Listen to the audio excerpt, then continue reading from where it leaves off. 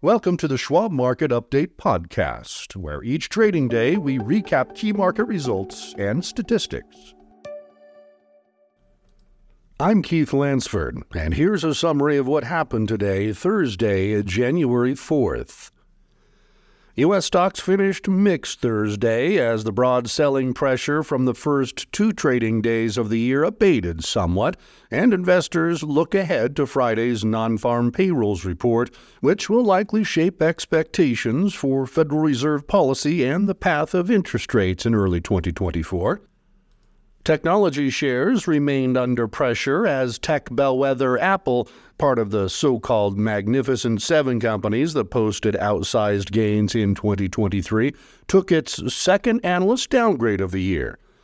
Tech weakness continued to weigh on the Nasdaq Composite, which fell for the fifth straight day and ended at its lowest level since mid-December. According to Nathan Peterson, Director of Derivatives Analysis at the Schwab Center for Financial Research, Friday's Labor Department jobs report could be one of the few key catalysts for market direction early this year. Next week brings the December Consumer Price Index, or CPI, and the unofficial start to fourth quarter earnings season.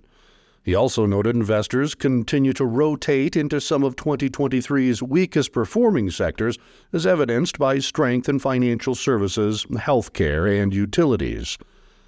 Stocks are attempting to stabilize after a rough start to 2024, with evidence of a rotation trade still being seen, Peterson said. An important question for investors could be, how long does the rotation out of last year's winners and into the underperformers persist? Here's where the major benchmarks ended. The S&P 500 index was down 16.13 points, or 0.3%, at 4,688.68. The Dow Jones Industrial Average was up 10.15 points at 37,440.34, and the Nasdaq Composite was down 81.91 points, or 0.6%, at 14,510.30.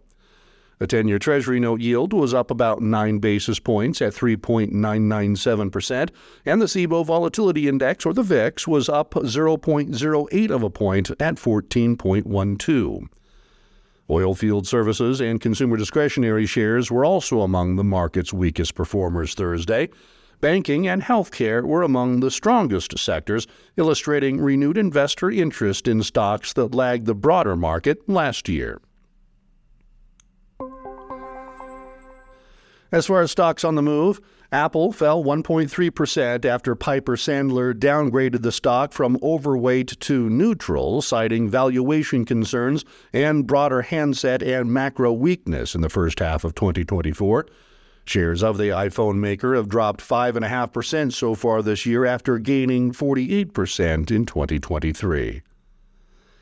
Eli Lilly fell 0.5%, erasing initial gains that followed the pharmaceutical company's announcement that it launched a website, Lilly Direct, which offers access to weight loss drugs through telehealth providers.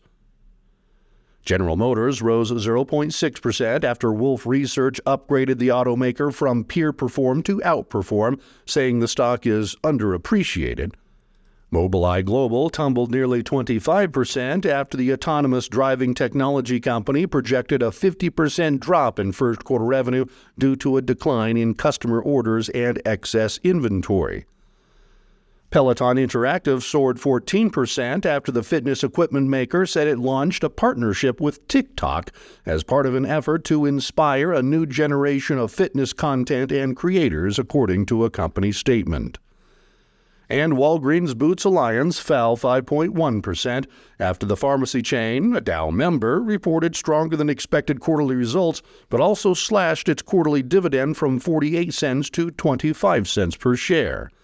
The dividend cut is part of an effort to strengthen its long-term balance sheet and cash position, according to a company statement. The next quarterly earnings season unofficially kicks off next Friday, January 12th, with several major banks expected to report results, including Bank of America, Citigroup, J.P. Morgan Chase, and Wells Fargo. Friday's payrolls report is expected to show modest slowdown in job growth in December from an unexpectedly strong November. Wall Street is anticipating payrolls grew about 170,000 last month, according to Trading Economics, which would be down from 199,000 in November. Analysts also forecast December unemployment edged up from 3.7% to 3.8%, and month-over-month wage growth eased to 0.3%, down from 0.4% in November. Annual wage growth is seen at 3.9%, down from 4% in November. The jobs numbers are sure to be studied closely for clues to the Fed's next moves, specifically whether the Fed is nearing a pivot toward lowering rates after the central bank started hiking rates aggressively about 2 years ago to contain soaring inflation. But investors expecting multiple rate cuts in 2024 may be getting ahead of themselves. Minutes from the Federal Open Market Committee's December 12th and 13th meeting released Wednesday said that while the Fed's benchmark short-term rate is likely at or near its peak for the recent tightening cycle, the actual path of rates will depend on how the economy evolves. The FOMC minutes appeared to reveal a modestly more hawkish Fed, Peterson said, noting that market indicators are reflecting dialed-back expectations for rate hikes. Late Thursday, futures traders pegged 93% odds the FOMC will hold its benchmark funds rate target unchanged at 5.25% to 5.5% following its January 30th and 31st meeting, according to the CME FedWatch tool. The market prices in a 62% chance the funds rate will be a quarter point lower after the Fed's March meeting, down from 73% a week ago. This has been the Schwab Market Update podcast. To stay informed, visit schwab.com/market update or follow the show for free in your favorite podcasting app. And if you like what you've heard, please consider leaving us a rating or a review. It really helps new listeners find the show. Join us for another update tomorrow.